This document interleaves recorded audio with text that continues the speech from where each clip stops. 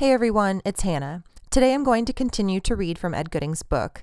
I hope you enjoy the two stories, and be sure to check out the link in the show notes if you would like more information on our Patreon. And if anyone's listening, happy Halloween.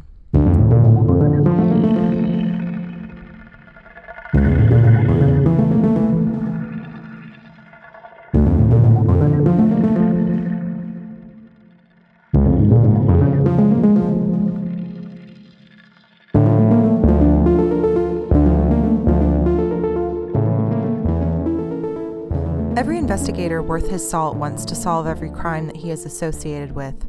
I promise you I was no exception. Regretfully, though, if you work long enough, you won't solve all of them.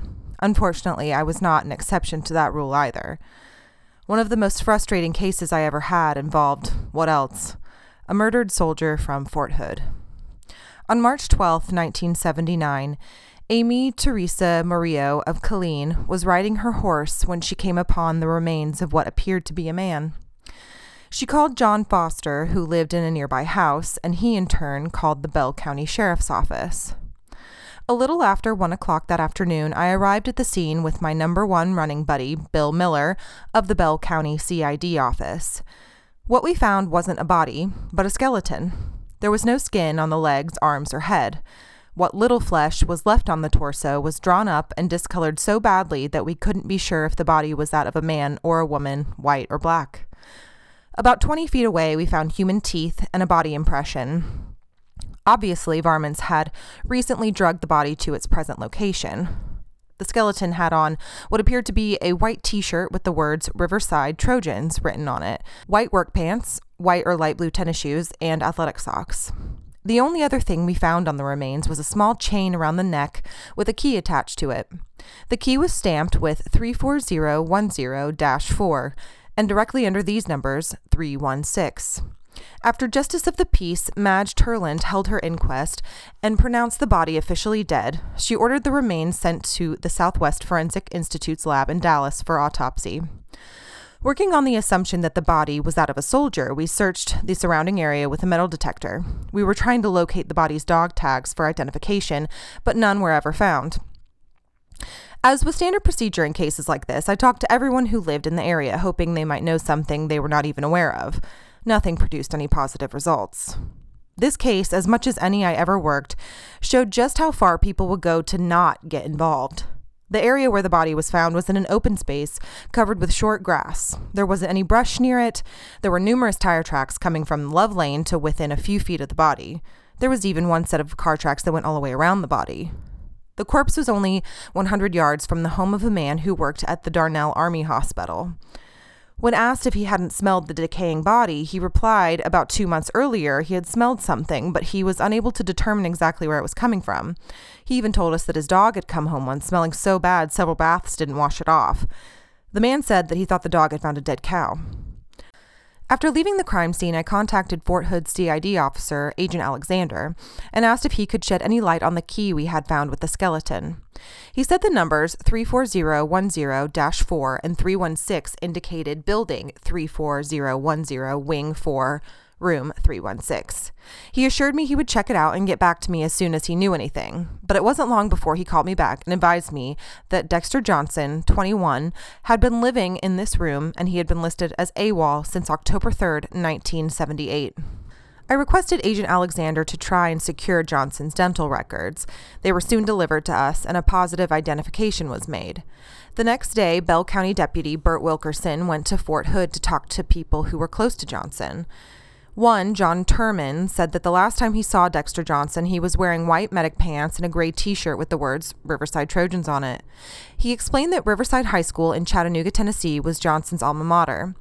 Johnson had been a member of Company B, 15th Medical Battalion, 1st Cavalry Division. We asked the commander if he could shed any light on Johnson's disappearance. He couldn't directly, but he checked company records and provided us with the names of 2 men who had signed the guest book to visit Johnson on the night of his disappearance. The 2 men had been in the Army, but had since been discharged. One was from Portland, Oregon, and the other was from Henderson, Texas. We checked telephone records in an attempt to find out if either of the men were still in the area, but without success. I had my good friend and fellow ranger in Longview, Glenn Elliott, check out the Henderson area and see if he could get a lead. Glenn confirmed that one of our suspects lived in Henderson and was currently working in Tyler. That same morning, Deputy Steve Moore, who had accompanied the body to Dallas, was contacted by the Dallas Forensic Institute.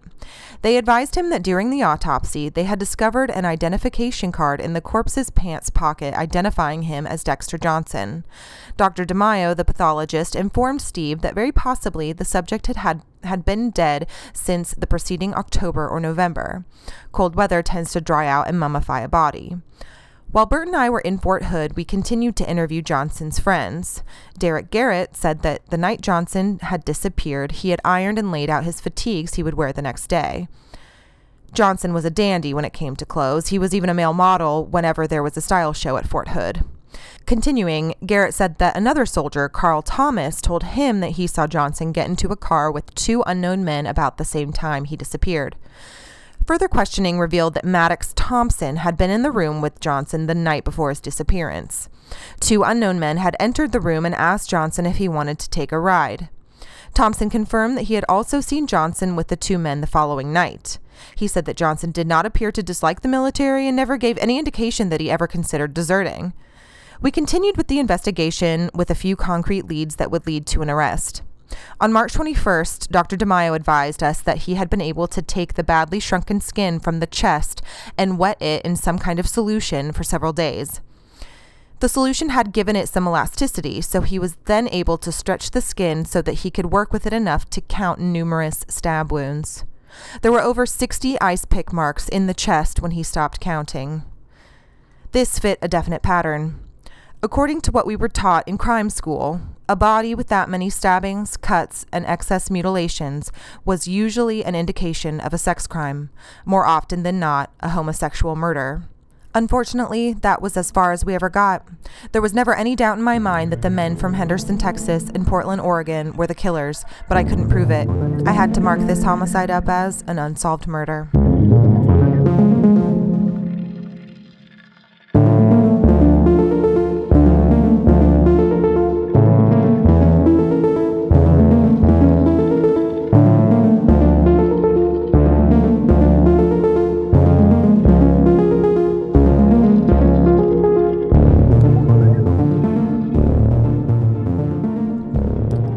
Fort Hood in the 1970s was one giant headache after another. During the Vietnam War years, it was nothing unusual for a judge to give a person convicted of a felony a choice of either going into the military or going to the penitentiary. Given that choice, most picked military. I think Fort Hood was getting more than its share of these criminals, and that's where I came in. Many of these so-called soldiers made it clear that there was only one thing they hated worse than the military: Texas. As anyone who has been here in the summer can tell you, it gets hot in Texas, real hot. Take the heat, add it to the type of people we were getting, and it made for a bad situation. Fort Hood was an open base, which meant that anyone could drive on or off the base at any time. There were some restricted areas, but on the whole, you could go anywhere you wanted. All soldiers had a Class A pass, basically giving them the right to come and go as they pleased. That caused me a ton of problems. All a soldier had to do was have someone stand in for him at roll call. For some reason, names weren't taken. They counted bodies. If there were supposed to be 100 men on the roster and 100 bodies were counted, then everyone was present and accounted for. The soldier could be miles away and the record would show him being on the base. Every payday, the troops would receive half their pay by check and the other half in cash. I guess officials hoped that they might not blow the check half, but there were countless hole-in-the-wall check cashing shops all around the base. For many, the routine never varied. As soon as he got his money, the soldier would head for town. Many never made it. A shark is what the military called payday predators, and with good reason. Most of the soldiers had no way to get anywhere except by hitchhiking, and this is what the sharks counted on. They would pick up a hitchhiking soldier, drive him out into the boondocks, and kill him for his pay. The pattern was all too familiar and varied little from payday to payday. A call would come in that a body had been found by the side of a deserted country road, usually with a bullet through the head. There was so much of this going on, it would have been physically impossible for one man to tackle all of the cases by himself, and I had to pick and choose which cases I worked. You can't have 5 or 6 murder cases at one time and do any of them justice. To make matters almost impossible, it was sometimes days or weeks before a soldier would even be reported as missing or AWOL. That goes back to counting bodies instead of names. I have no idea how many times I spoke to a platoon or company or sometimes even a whole regiment trying to warn the troops of the dangers of the sharks and hitchhiking, but it never seemed to make any difference. Few paydays went by without a dead body turning up somewhere.